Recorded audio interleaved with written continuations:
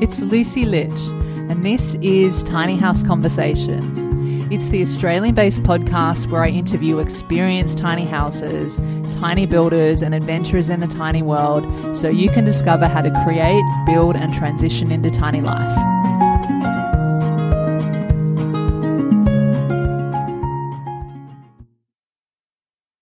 So you want to go tiny, but you might be wondering, where can I park my tiny house?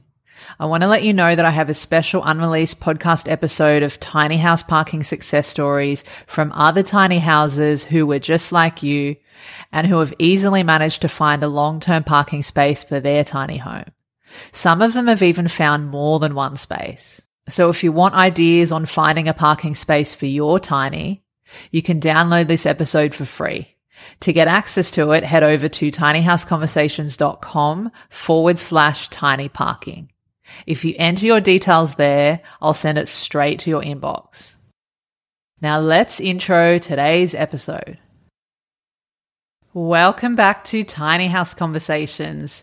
Joining me on the show today is Elle, Paton, who is an experienced tiny houser living in St Kilda in Melbourne, Victoria.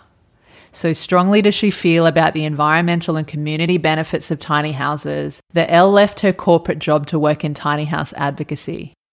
Elle is also a co-founder of Tiny Nonprofit, a co-founder of the Australian Tiny House Association, and most recently, co-founder of the new platform Littlefoot, a platform for small footprint housing in Australia. She also works as a consultant within the industry and heads up the Australian Tiny Houses Facebook community as well. Living in her St Kilda suburban tiny house from where she works, Elle is passionate about the sustainability aspect of tiny living and the potential positive social impacts tiny houses have to offer. And in this conversation, we talk about Elle's experiences of tiny house living, including the process of downsizing and transitioning and the challenges and the best parts for her, the importance of working out your values and needs when it comes to building your tiny house or your tiny life, the current situation with tiny house on wheels regulations in Australia or caravans, Elle's experiences dealing with her local council to get pre-approval for long-term living in her tiny house on wheels in an urban environment in St Kilda. We also talked about the considerations and things to understand when making a case for local council approval for long-term tiny house living, and so much more. Now, tiny house regulations is one of, if not the most frequently asked about question, especially if you're at the start of your tiny house journey. If you're in Australia, I recommend checking out the Australian Tiny House Association's website around the situation of tiny house on wheels regulations, as it has three main categories to consider: road and vehicle regulations, building codes, and planning and dwelling rules. It also has different information for each state, and in the conversation today, you'll hear us touch on these different areas. Now, I'll put a link to the section on regulations on their website in the episode show notes. And if you're outside Australia, you might want to research and get in touch with the Tiny House Association in your state or country to find out the situation with tiny house living where you are. Now, I want to offer a disclaimer for this episode. The information discussed in this conversation is not intended to offer advice to podcast listeners. It is for educational purposes only. Please do your own research or seek professional support before making any big decisions about building or living in your tiny house. Or better yet, contact Elle directly for a consultation. Now, with that being said, on to the show with Elle.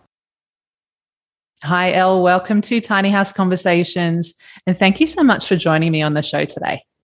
Hi, Lucy. Thank you for having me on. It's my pleasure.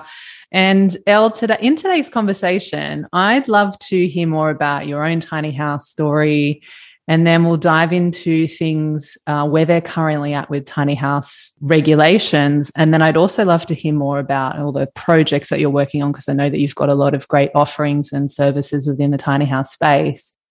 So are you able to start by taking us back to where your tiny house story began and what inspired you to transition into tiny house living? Yeah, sure. So originally for me, it was for environmental reasons. I am an empty nester. I've always been interested in building something with recycled materials or with sustainability in mind. I was going through the process of building a shipping container home, designing a shipping container home. And when I looked at my design, I realized that the walk in wardrobe was big enough to be somebody's bedroom, which to me was somewhat ridiculous given that it's not sustainable to be consuming that many clothes, and it's not an economic use of space, and it's certainly not living with what I need and then some. It was excessive for what I needed, and that had started me on the path to exploring smaller footprint living.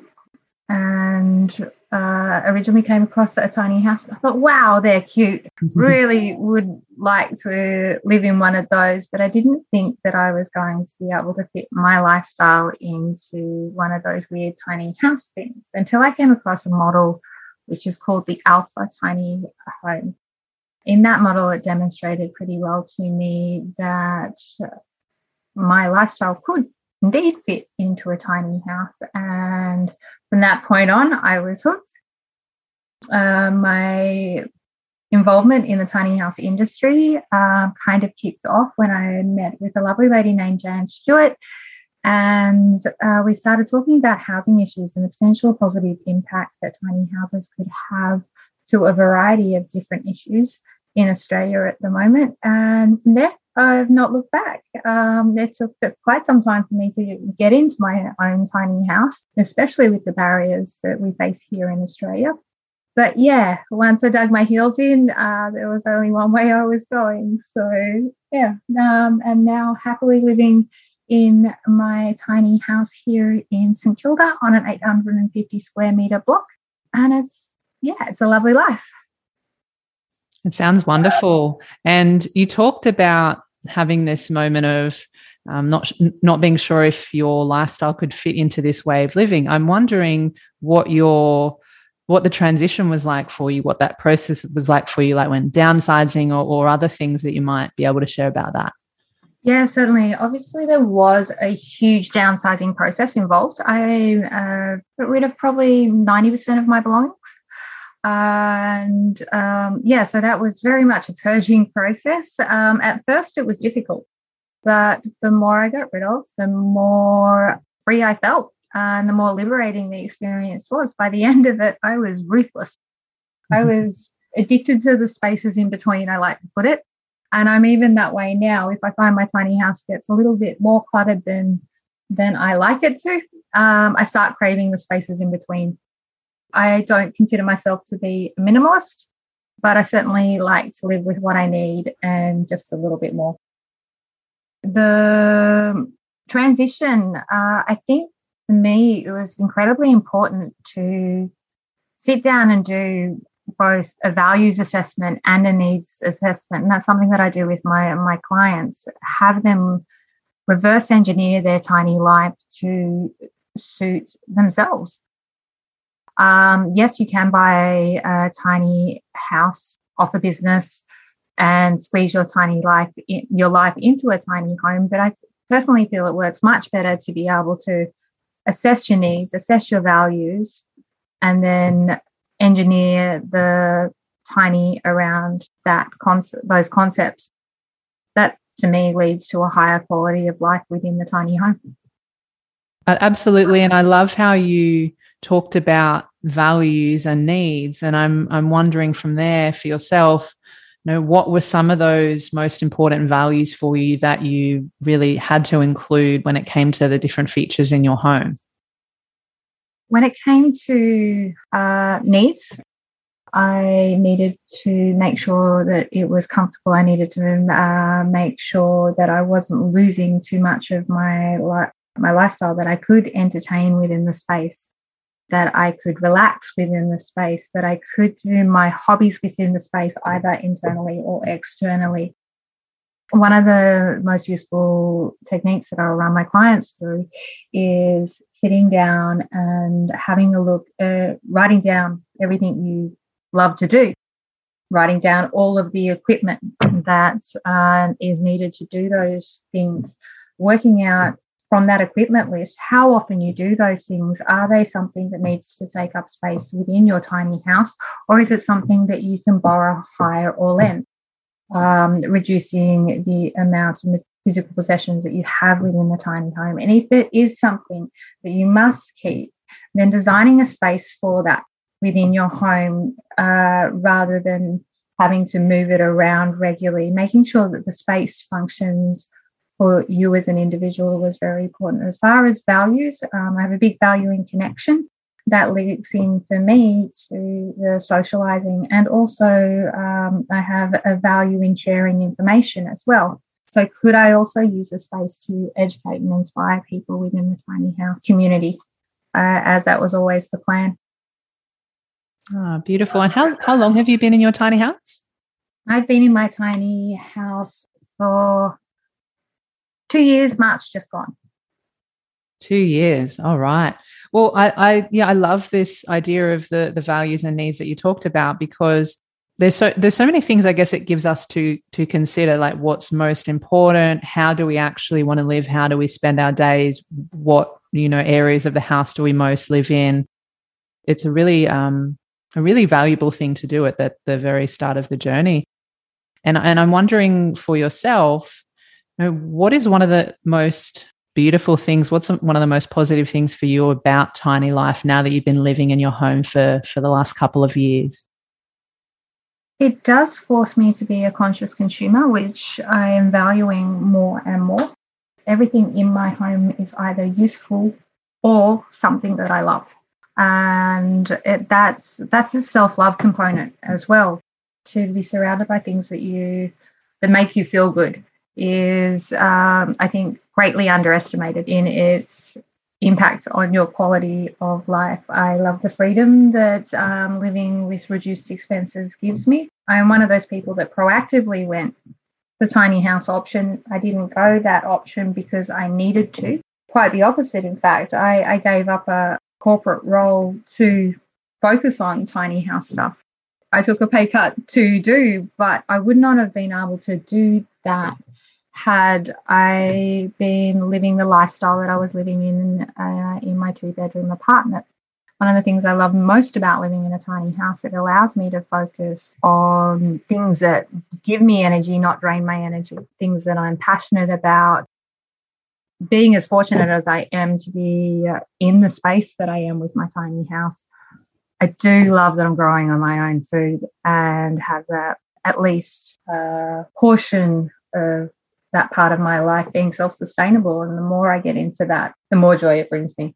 It's definitely a change in values. It's a change in perspective, and it is a change in lifestyle. But at the same time, I've managed to keep those lifestyle elements that were important to me intact.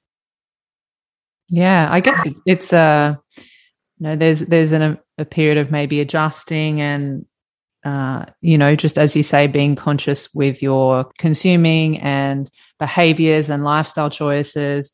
And, I guess everyone can also sort of make their tiny house and their tiny house lifestyle, according to, again, what you came back to at the start of the values and their needs. And I'd also love to know, so you talked about what you love most, but what about something that might be challenging for you about living in a tiny house? When I first moved into the tiny house, getting used to being totally off grid.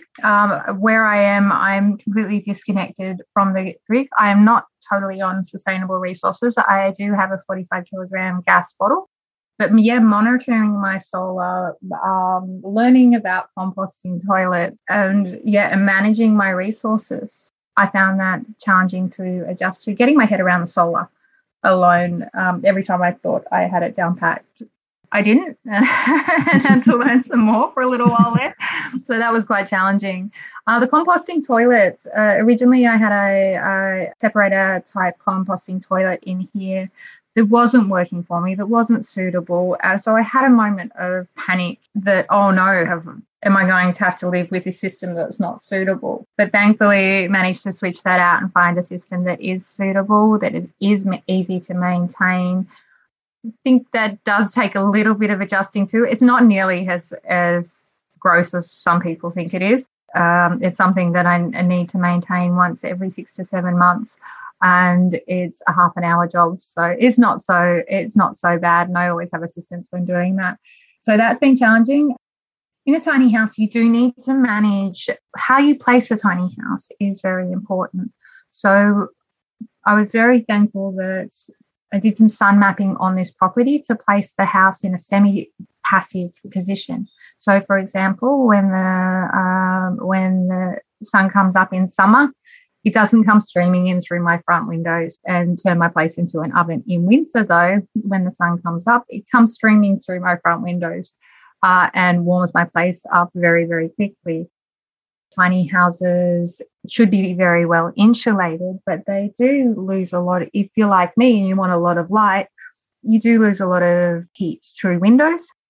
As you and I discussed before the call, I do have to have a lot of curtains up in the window, but then I'm kind of sacrificing the amount of natural light that I get. So that's been something that I've needed to adjust to in order to keep the tiny house internal temperature at an optimum. It's meant tweaking and adjusting, but I think I've got that down packed now. Still in chilly mornings, it's the same with any place. You want to get up and make it toasty as soon as you possibly can, you know. I could probably get around that by having a timer on the heater and having it click on before I get out of bed. But I like to manually manage those things so I don't drain my batteries by accident. So, yeah, there's a few things like that. I had to change the way I think about my resources and how I manage the internal environment in extreme weather.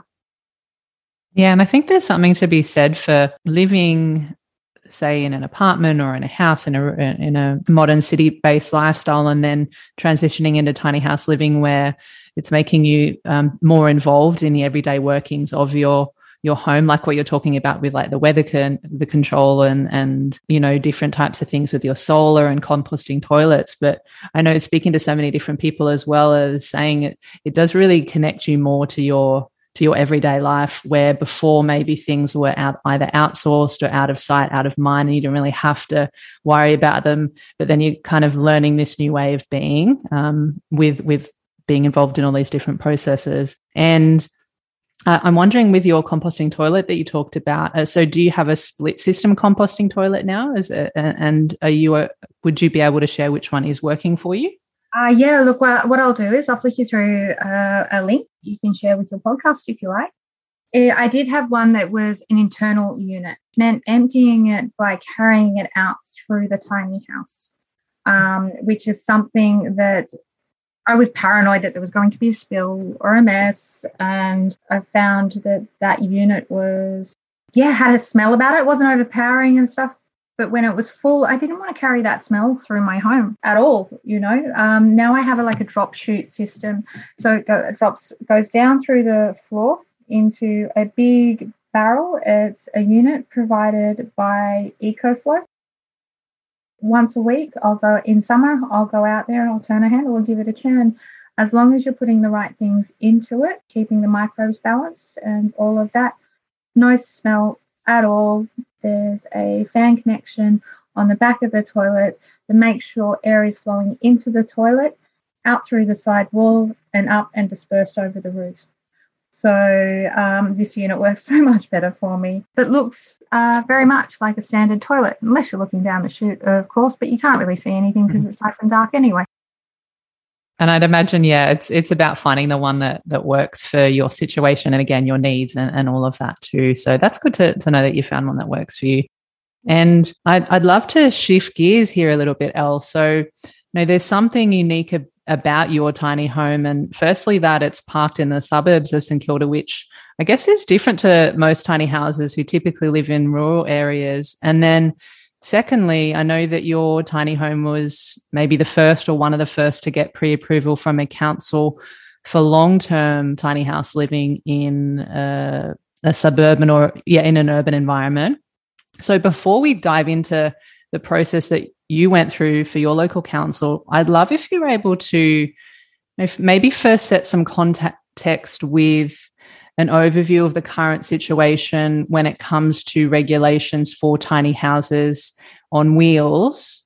Since in Australia they're classed as caravans and there's no specific legislation. So are you able to maybe talk us through just what the situation is with that when it comes to state and council level in Australia? And then maybe later on we can just talk about it in general, some things for people to consider when it comes to tiny houses in their local area or country. But yeah, let's go Australia first. Yeah, sure. So tiny houses are neither legal nor illegal in Australia. They don't fit the National Construction Code, so they don't lend themselves to traditional bricks and mortar housing. There are certain elements in a tiny house that just don't fit that code. For example, lofts, head clearance, and stairs and things like that. But tiny homes also, even though they're classified as caravans, don't neatly fit the caravan code either. But yet they are classed as caravans.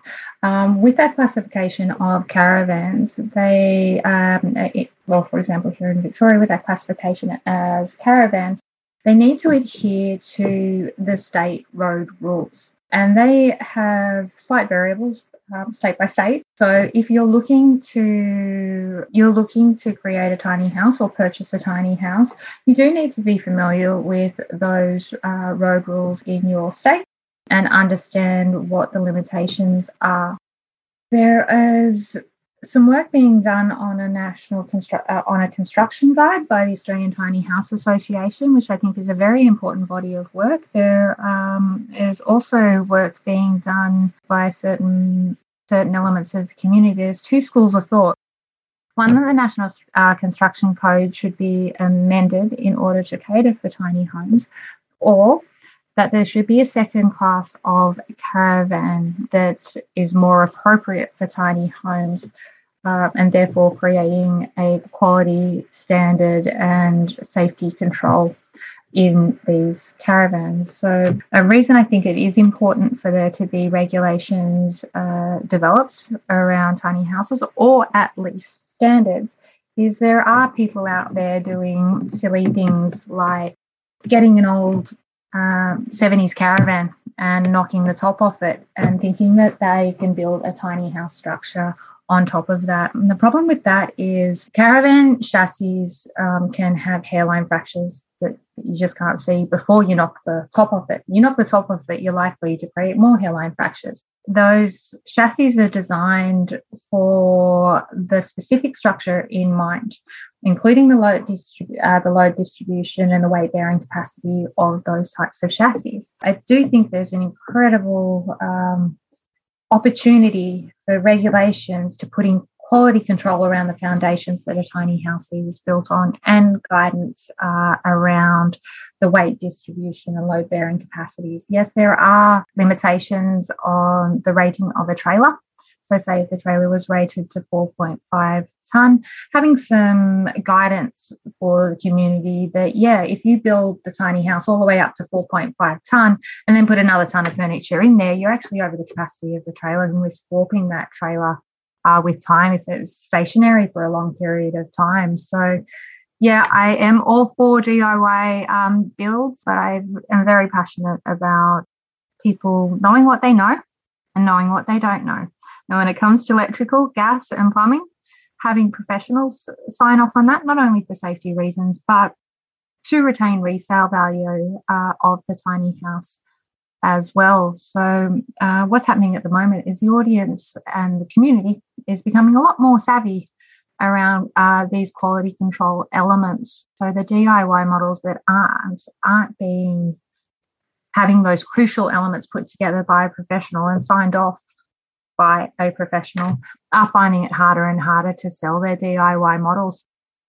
That trailer component is something that I'm particularly passionate about. It's like the same as any house. It needs a quality foundation. And I think this is one of the things that gets in the way of councils being more accepting of tiny houses in an urban setting, is because of those variables.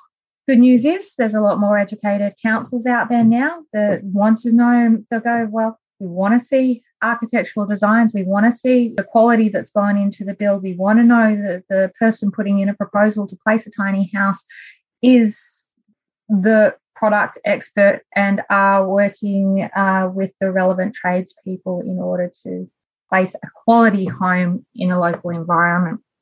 So, yeah, councils are also becoming more savvy, which I think is great. So, as far as nationally, there is changes in policy happening. So, for example, in New South Wales, there was a change that those impacted by emergencies could indeed live in caravans and therefore tiny houses for a period of 2 years while they are rebuilding their lives. It's worded slightly differently than that, but on that, if you look closely at many councils' policies, there is a place for tiny house, but you do need to do your homework. You do need to have commitment. And you do need to have the tenacity to dig those pieces out in order to support any proposal you're putting forward when placing a tiny home. It is challenging, but I think it's so worth the effort. Yeah, I'm sure. And, there's a few things that you said in there. So you're talking about the road rules and vehicle regulations when it comes to registrations, size limits, transporting and towing, and, the trailers and all of that. And then talking about there's building codes to consider, and then there's planning and dwelling rules, although they're not directly referring to tiny houses on wheels. When it comes to registering a caravan or therefore a tiny house on wheels, are you able to let us know, just the process of doing that for someone, like if they've just either DIY built or they've gone through a building company? Yeah, so there's a few different ways to think about that. If it is important for you to have your tiny house registered as a caravan, then it needs to be as close to the caravan code as possible. And if you want to insure your tiny house, the only appropriate insurance for tiny houses at the moment generally is caravan insurance. So therefore, the caravan codes very strongly apply to the build of your home. And again, you need to think about that very early on in your journey in order for it to tick those boxes from an insurance perspective. When it comes to transporting a tiny house, it's being handled in two ways. Some people are three ways really. One, some people are registering a trailer prior to its build. Others are registering once the tiny house is built, which is often a more challenging. Look, I haven't looked at this process for a couple of years now, but last I heard quite some time ago that was much more challenging to do. And then there is the transit of the tiny house that needs to be considered. You do need to refer to your local state road authority rules. Is it 2.5 metres wide? Does it meet the rating of the trailer in transit? If it meets all of those requirements, then you can get a permit for a day or 2 days to move a tiny house. So it doesn't need to be registered the whole time while standing. So there are a lot of people that are going that option as well. But it does need to be registerable. You know what I mean, to be able to do that. It is worth, if you are going to go that option, getting a good understanding of whether your foundation and your trailer can be registered very early on, because you don't want to build the tiny house and you build it to the 4.3 metre high limit, which is necessary for it to be going under most standard power lines, to find that you are not allowed to take it on the road. And then all of a sudden you have to try and move it on a flatbed trailer, but then you're limited on, a flatbed truck. And then you're limited to what routes you can go due to the height of power lines and things like that. So there's so much to be considered. You need to consider if you put it on a flatbed truck, that extends the length of the entire vehicle used in transit. And that may impact your turning circles at the other end when you're thinking about the entrances to the property that you want to place it on. So there's a whole heap of planning. I think a lot of people out there do oversimplify it, and they do think of tiny homes as a quick fix, but it is something, again, it is something that you need to be very well versed on in order to do it well. That comes down to that placing on the other end. Is your tiny house going to bottom out, going up a hill? Are you going to be taking it? Are you not going to be able to turn a corner? Do you have overhanging branches? All of those things that we personally went over and over again, given the publicity around this tiny house. We needed to get right for both a successful placement, but also not to reflect poorly on tiny houses in general. There's a lot to consider.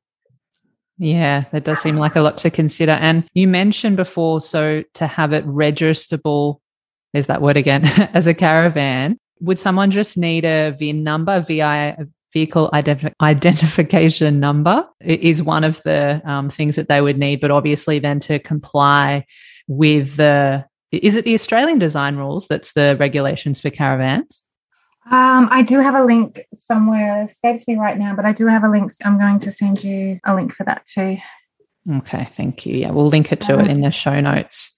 Yeah, so caravan code. There was something else as well. Yeah, so it was the VIN. So people need a VIN and then also comply with the caravan codes that you're talking about.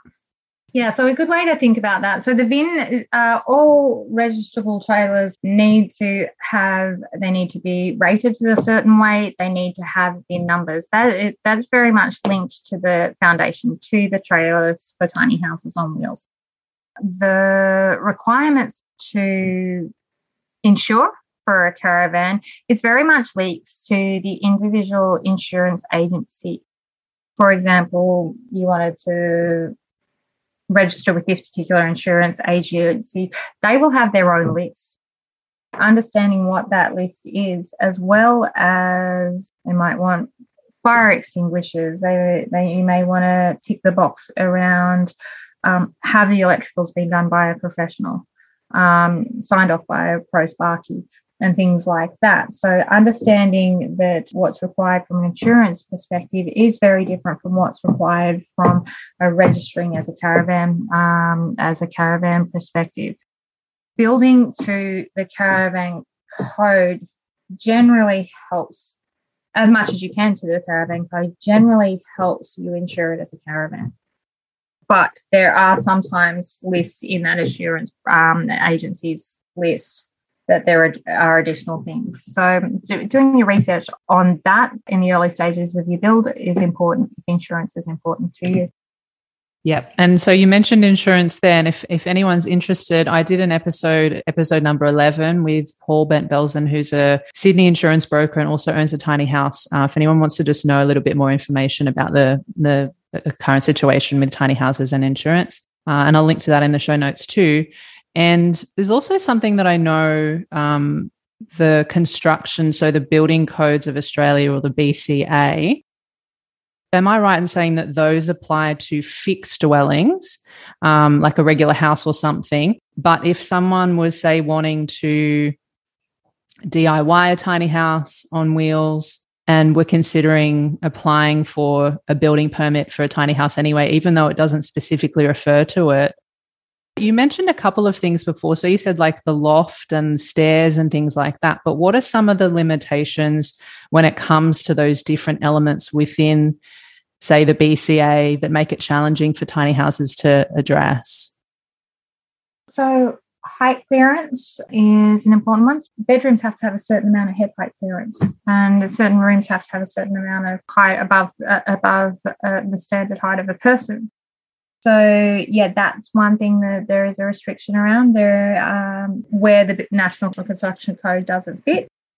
Ladders to like I have a ladder in my tiny home that leads to the loft, but it's a storage space, but that wouldn't be appropriate if it was leading to a bedroom. Now, do I have a comfy spot up there that I can curl up and read a book? Yes, I do, but I don't use that as a bedroom space. Also, angles of stairs. A lot of tiny houses also won't have safety rails on stairs. and the angle of the stairs would be steeper than a traditional home due to the compact nature of a tiny house. So there are a lot of things like that. The Australian Tiny House Association has done some good work around that and is working towards having some amendments submitted for the National Construction Code. So that's exciting. There are a lot of points of difference as well. So when you think about a standard bricks and mortar home, yes, it has to deal with severe winds in a storm or something like that, but a tiny house needs to be able to withstand those severe winds plus travelling down the road at 100 kilometres an hour, or preferably 80 kilometres an hour. And while that is going on, while it's experiencing those extreme winds, it also needs to withstand the equivalent of a small earthquake because of the vibration on the road and things like that. So the way a tiny house is anchored to the trailer needs to be considered, and the way a tiny house is anchored when in place and how it's placed needs to be considered as well. Now, my understanding is you're correct that when a small footprint house is on fixed foundations and not movable, the National Construction Code does apply, and you do need to adhere to that code. Tiny houses on wheels and tiny houses on skids are the challenging types of housing at the moment because they don't neatly fit the National Construction Code. But you said the tiny houses on foundations do, yeah? Yeah, so anything that's fixed needs to usually standard, and my understanding is that usually standard building permits do apply, whether that be as an owner builder or whether you're having a professional person build it for you. Most councils do require the standard building processes to happen. When they're on skids, so what is considered a movable dwelling, or on wheels, such as a tiny house on wheels, that's where it's tricky. That's where it's challenging. Quite often, when talking to people who think tiny houses are a quick fix, do I think they can be a quick fix in the future? Yeah, if all of the things we need to go in around them is put together, yeah, they could be a quick fix in emergency situations and things like that. But if they are never planning on moving that small dwelling, then quite often the easiest route is to build something small and have it fixed to foundations if they're never planning on moving it. There's a neat path for them to follow if they don't want to do all the extra legwork that's involved in these weird tiny house things.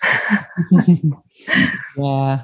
So what about, and I know this differs from state to state and council to council again too, but what about, say, the time range for the maximum amount of time? If someone's got a tiny house on wheels / caravan, what's the maximum amount of time that someone can technically live in that tiny house on wheels, especially if it has already a main house that's a fixed dwelling on the land?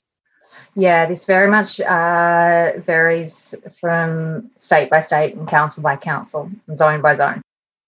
There are some restrictions around how long you can stay in a caravan in Victoria. For me personally, when working with Port Phillip Council here, I managed to find out some information that we could indeed have a caravan within this space. And once we had established that, then the conversation very much shifted to how tiny homes are different from a caravan and built with long-term occupancy in mind.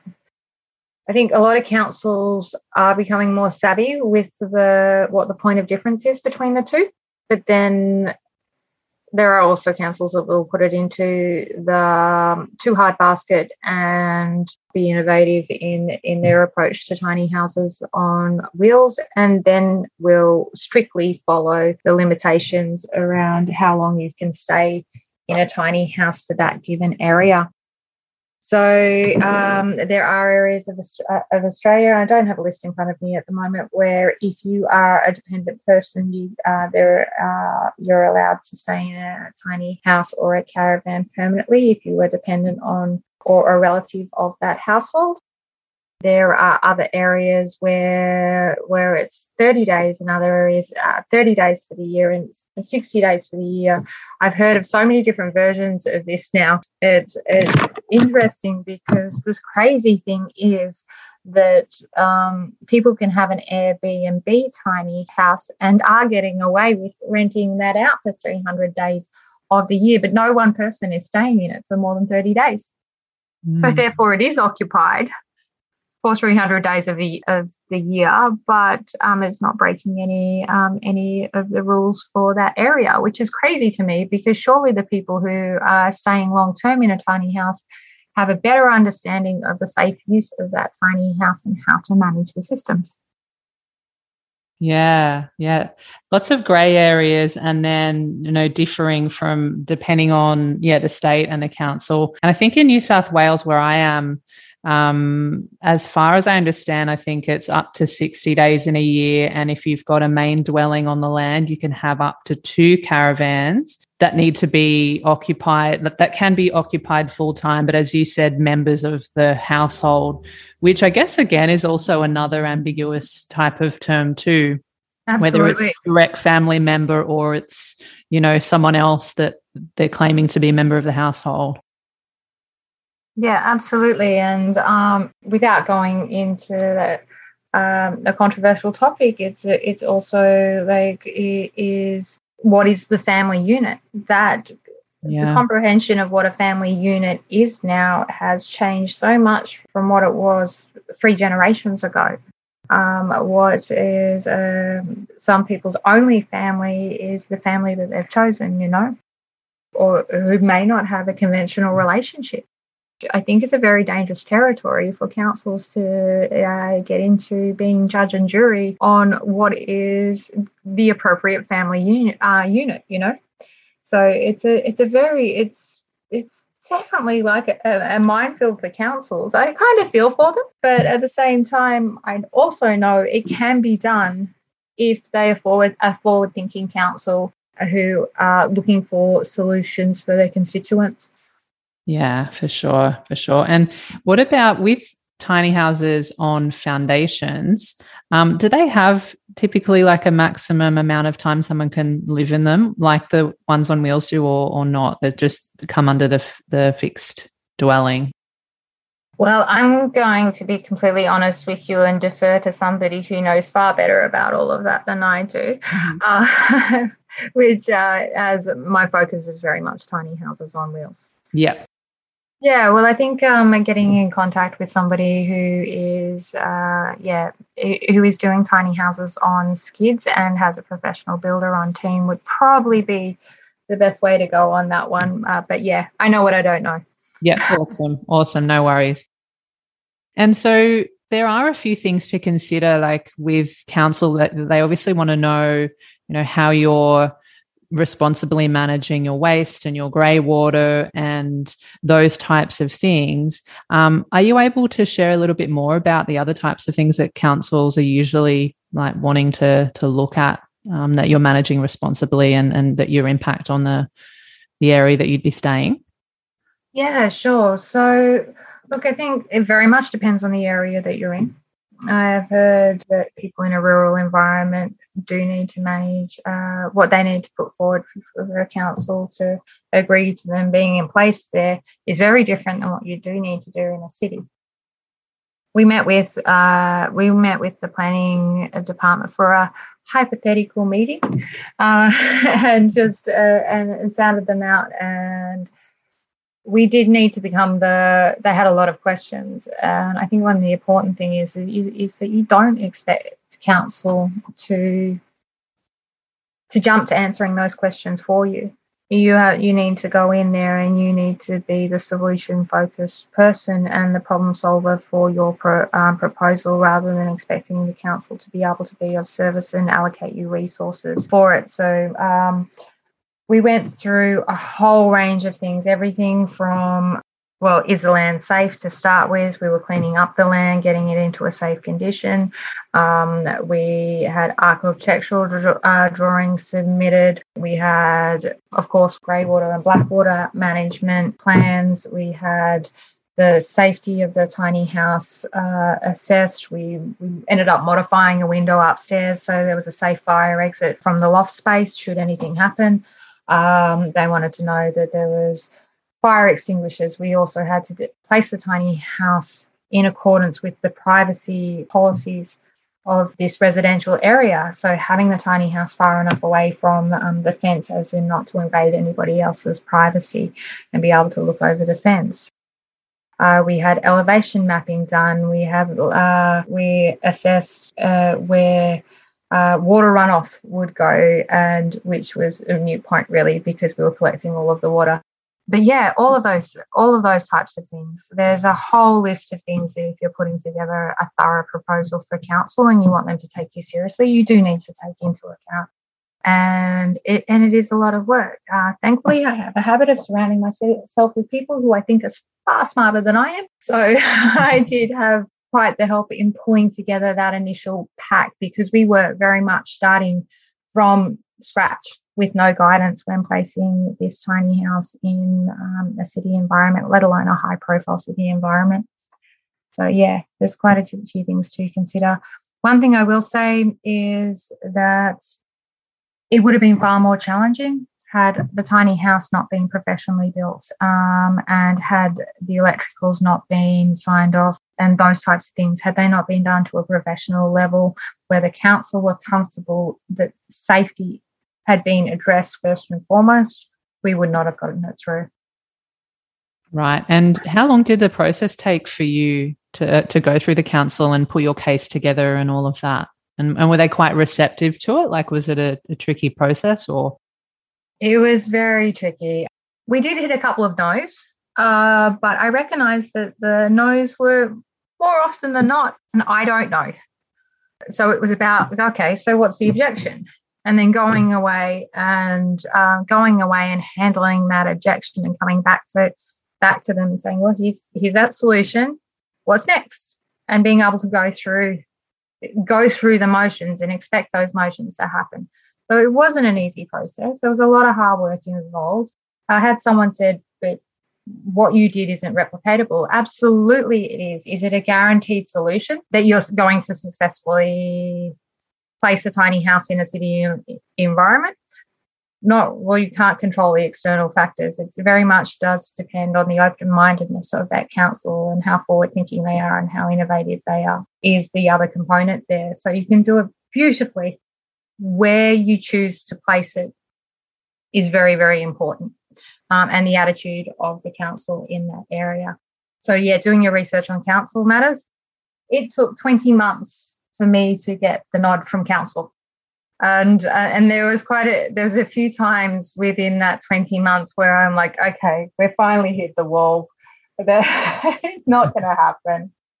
But then you get a new lead, a new idea, or go to bed and sleep on it and have another idea and up and running the next day, and you keep going. And but yeah, it can be done. But I think the more and more people do it and do it well, the easier it will be for other people to do. So, and I think councils very much discovered that they can't stop this tiny house thing now. So they best get on board and figure out how to implement them. Will that happen in the next year? Maybe not. But do I think that it will happen in the next 5 to 10 years? Absolutely, I do. Yeah, I agree, especially with all the constant and continual, and it's just going to be more and more the need for more affordable housing, and then people losing their homes in current and recent events and all of that. They're definitely going to have to look at what's going on with that and make it more accessible for people. If someone is thinking about wanting to go through the approval process with their local council for a tiny home on wheels, I mean, you said that your process took 20 months. So I'm guessing that people should just start putting in the steps as soon as possible within, if they're thinking, okay, I'm definitely going to go down this path, and how early should people start to approach council? Yeah, so I think doing your research on council is probably the first protocol. Finding out whether other people in the area, do your research, find out whether other people have approached that council for that reason and what those responses were and what those objections were, and start thinking ahead at how you're going to handle those objections should they come up for you. I think it's really important to go in with a wealth of information for council, but don't make the mistake that I did and be so enthusiastic to give them all the information that you have collated that it opens up more questions for them. I think I slowed down my process by 3 to 6 months by sharing a little bit too much information at points and starting a whole conversation that didn't need to happen. Having that wealth of information there, understanding that all the information that you put together may not necessarily be submitted or even be put in front of them, but having it at the ready should they ask for it, to have them take you seriously, prove that you have done your due diligence and that you're not doing this just as a quick fix solution for your own personal circumstances. It needs to be approached as housing, and a quality housing at that, rather than taking shortcuts. So yes, do start as early on as you can, have as much information as you can. But I think the other thing is also being very conscious about the attitude in which you approach council with. Now, approach council with a collaboration mindset, with a good attitude. If you go in there expecting a fight on your hands and you're holding yourself defensively the first time that they're interacting with you, and they'll take one look at you and go, well, he or she sees that there's a lot of problems and a lot of reasons why there's going to be resistance there for them to be on the defensive, they'll start looking for problems straight away. Rather than if you go in with solution-focused mindset and a collaborative mindset and with consideration to the local environment, the local constituents and the council as well, that is definitely going to impact how your proposal is received. For sure.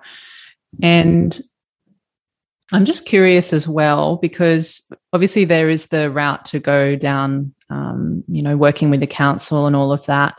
But then on the other hand, there are a lot of people, just in a realistic sense, there are a lot of people that are living in tiny houses, let's say under the radar, and maybe haven't gone through council. So I'm not sure your thoughts on this, but maybe just from what you know or what you've heard, or if someone is living in a tiny house on wheels long term and maybe a neighbour or something happens to see that and maybe tells the council, something like that happens, do you know what the potential worst consequences of that could be? Like, would there usually be some kind of fine or a move along notice or any legal consequences, or is there anything that you have to share about that? Or my understanding is that quite often a tiny house can be asked to move on. Now, I know of one tiny house in the city here, for example, where someone tried to do it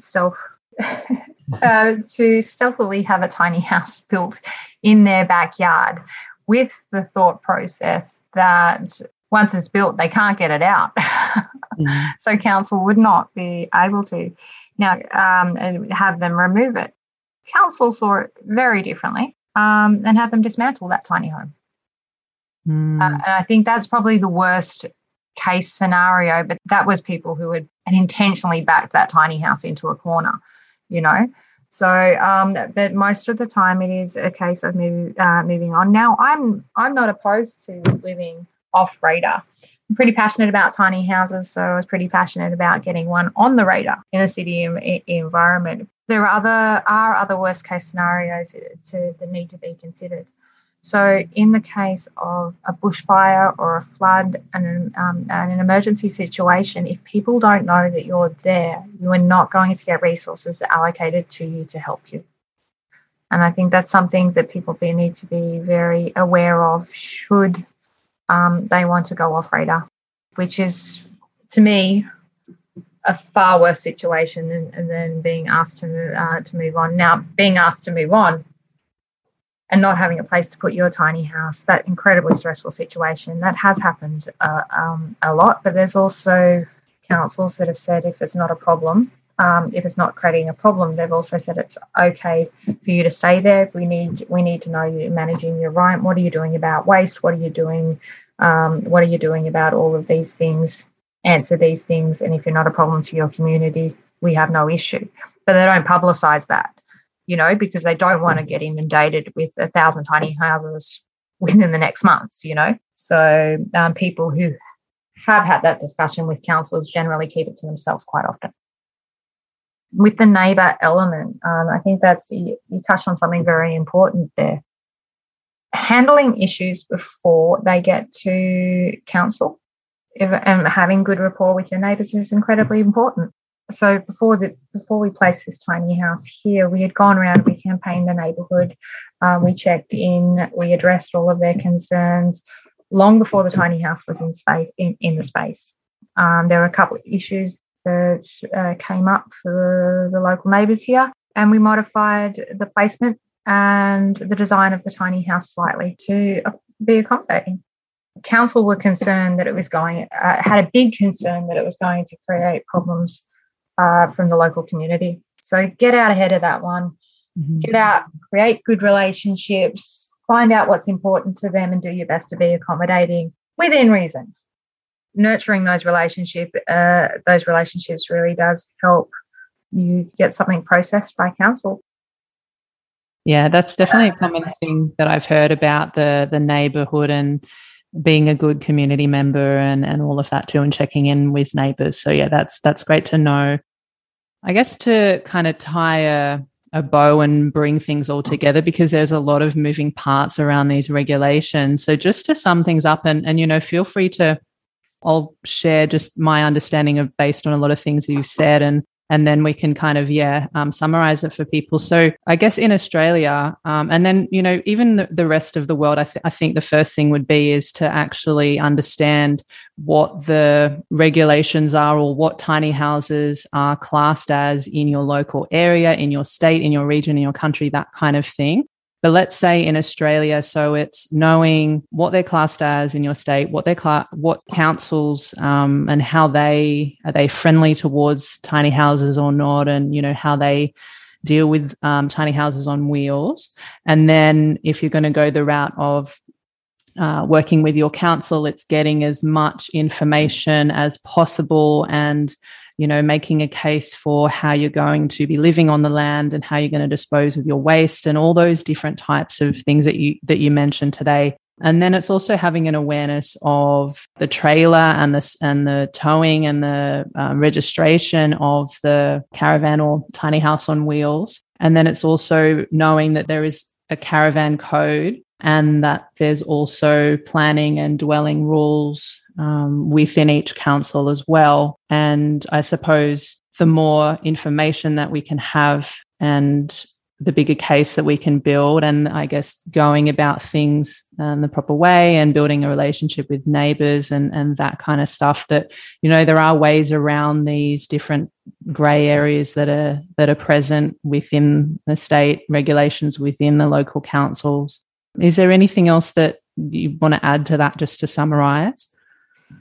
Well, yeah, this is kind of taking it off on a bit of a tangent, but as you brought up international, educating yourself enough to know the difference between what is happening overseas and what is happening here. Mm-hmm. There are certain things that are happening in the US market when it comes to tiny houses that just won't wash here. For example, just an easy one is the size of the trucks over there and what they can tow is completely different than the trucks we have here. Understanding the towing capacity, those big gooseneck trailers are a lot more difficult to build on here. What we see in the romantic produced tiny house TV shows isn't always realistic for the Australian market and the Australian tiny house movement. So it is worth understanding what those points of differences are, so that you don't end up building something that you've modelled off something in the US only to find here that it's either difficult to place or difficult to tow. So there's a bit of homework to be doing in that space. It's not necessarily a regulatory question, a regulation question, But when it comes to the function, it's something that is worth keeping in mind. And unfortunately, things that are too strange for councils to get their head around, they are having a harder time being placed on radar. Working within the framework of what's going on within Australia is definitely something that's worth investigating, if that makes sense. Yeah, definitely. I'm glad that you brought that up, because it is true. Like, there is a lot of information out there. There's YouTube videos and podcasts and all sorts of things online. A lot of them are in the US or even in Europe and stuff. And yeah, it definitely does differ. So that's a really great point. So I'd love to switch gears again here, Elle, and I know that you're doing so many awesome things within the tiny house space. You've got different services that you're offering, and I know that your newest creation, and there's a platform called Littlefoot. Can you share with us a bit more about that? Yeah, so very passionate about Littlefoot. Littlefoot was only released a couple of months ago. It is a platform for all things small footprint living here in Australia, both not just tiny houses on wheels, but small footprint homes. Small being defined by either size or in environmental footprint. On that platform, we're starting to list environmentally off-grid products. We're also listing services that relate to the industry as well. So if anyone out there has a business that they would be interested in listing, to get in contact with us, and I can talk you through the application process. The goal of Littlefoot is to create a space where you can go in there and compare different types of small footprint housing to help you make a quality choice on what is the best fit for you. Doing that comparison from a list of quality builders as well. So that's a new one. Really passionate about that. It's going very well at the moment. We'll be listing more and more the focus has very much been on tiny houses to date, just because by chance the tiny house expos were running just as we were launching it, but we will be getting more and more other forms of housing in that space. So yeah, keep an eye on that space. Oh, beautiful. We'll link to that in the show notes as well if anyone wants to check that out. And I know that you also, and you mentioned it earlier in the conversation, but that you also you see clients and you do consulting. Can you let us know a bit more about that? And, what types of things are you helping people with on their tiny house journey? Yeah, so I work with a variety of different people. Some people who have just discovered the tiny house concept and are overwhelmed by the amount of information out there. And are having trouble siphoning through what is appropriate for the Australian market and what is not. So people who are working out whether it is actually a good fit for them or whether they're buying into the romance of the movement, for lack of a better way to put it. I also work with I've worked with businesses, tiny house building businesses, when it comes to what I'm seeing across the community and helping them refine their models to what is selling well, or what people are most responsive to. So I've worked with businesses to define their services.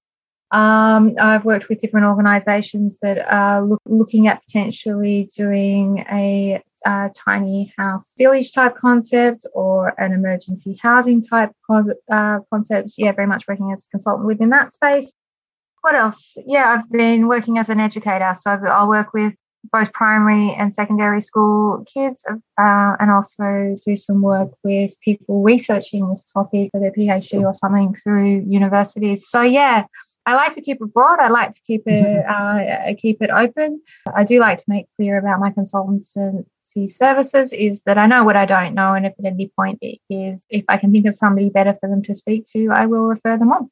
So that allows me to be free, frees me up to work with such that variety, Yeah, I know you have some other platforms as well. Did you want to share a bit more about those? I know you've got the Tiny Nonprofit and Australian Tiny Homes or Tiny Houses Directory.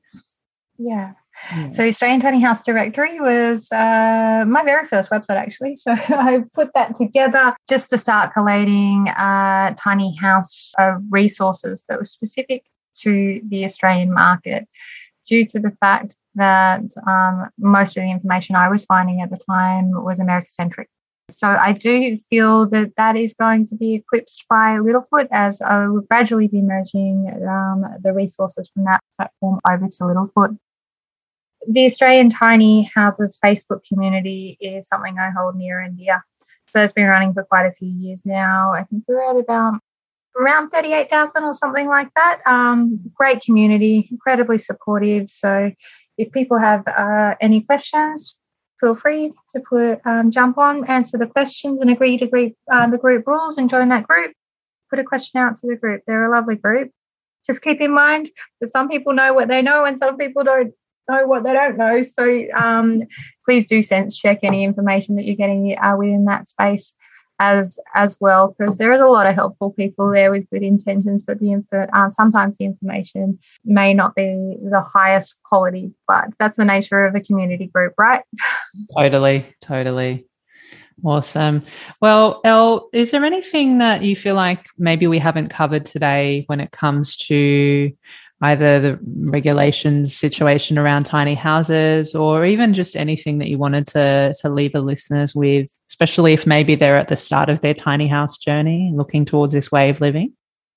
Yeah, look, there's nothing wrong with getting out and getting involved in the movement and campaigning the local councils and writing letters to your local councils in support of tiny houses in your area, even if you don't have your full plan together yet. Using that to tease out some information for yourself to find out what their attitude is towards tiny houses. And that's something that's definitely worth it. It's not necessarily a regulation thing, but more teasing out of attitudes thing. But that helps drive the movement along. It helps get councils thinking, well, we're getting more and more interest in these tiny houses things. So it doesn't only just benefit you as an individual, it also benefits the larger community as well. If you're considering going off the radar, putting out letterbox campaigns, getting to know particular areas, particular people in particular areas, putting the word out is a very successful path that a lot of people are taking. Yeah, and when you're selecting an area, do your research on what makes a good site. Whether you're off radar or on radar, selecting a good site will definitely impact your life experience within that space. And having a site that is appropriate for a tiny house to be placed on will definitely impact a council's decision when you're asking to place a tiny house as well.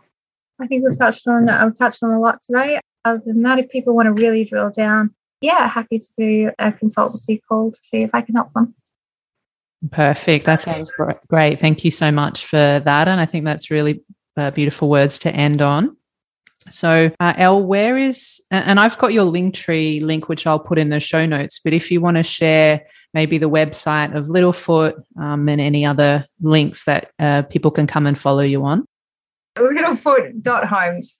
Littlefoot.homes. Okay, perfect. Yes, that'll be in your Linktree in the show notes. And if you're listening at home and you want to check out the show notes, you can find those at tinyhouseconversations.com. And Elle, thank you so much for being so generous with your time and your sharings today. I loved hearing your story, and thank you for all that information about the state of tiny houses and the sort of council and state situations. And I really appreciate your time today. I think it's going to be valuable for a lot of people to hear this. So thanks again. My pleasure. Thank you so much for having me. My pleasure as well. And if you're listening to us at home, thank you so much for taking the time out of your day to be here with us. If you want more Tiny House Conversations, stay tuned every Thursday as new episodes go live. And I'll see you next time. Thanks again for listening. And if you enjoyed the conversation today, you found it valuable and you want to support the podcast, the best way you can do that is to share the love. That way I can keep bringing you more tiny house conversations to help you on your own tiny journey. So here are 3 ways that you can support the podcast. Number one, if you have a friend or family member that you feel would benefit from hearing these conversations, feel free to share it with them, email them, text them, send them a telegram, do whatever you need to do to share it with them. Number two, if you hit the subscribe button, you'll know exactly when the next episode is live. And number three, if you head on over to Apple Podcasts or wherever you're listening to podcasts and leave a 5-star rating and review. Thank you so much in advance. I appreciate you, and I'll see you in the next episode.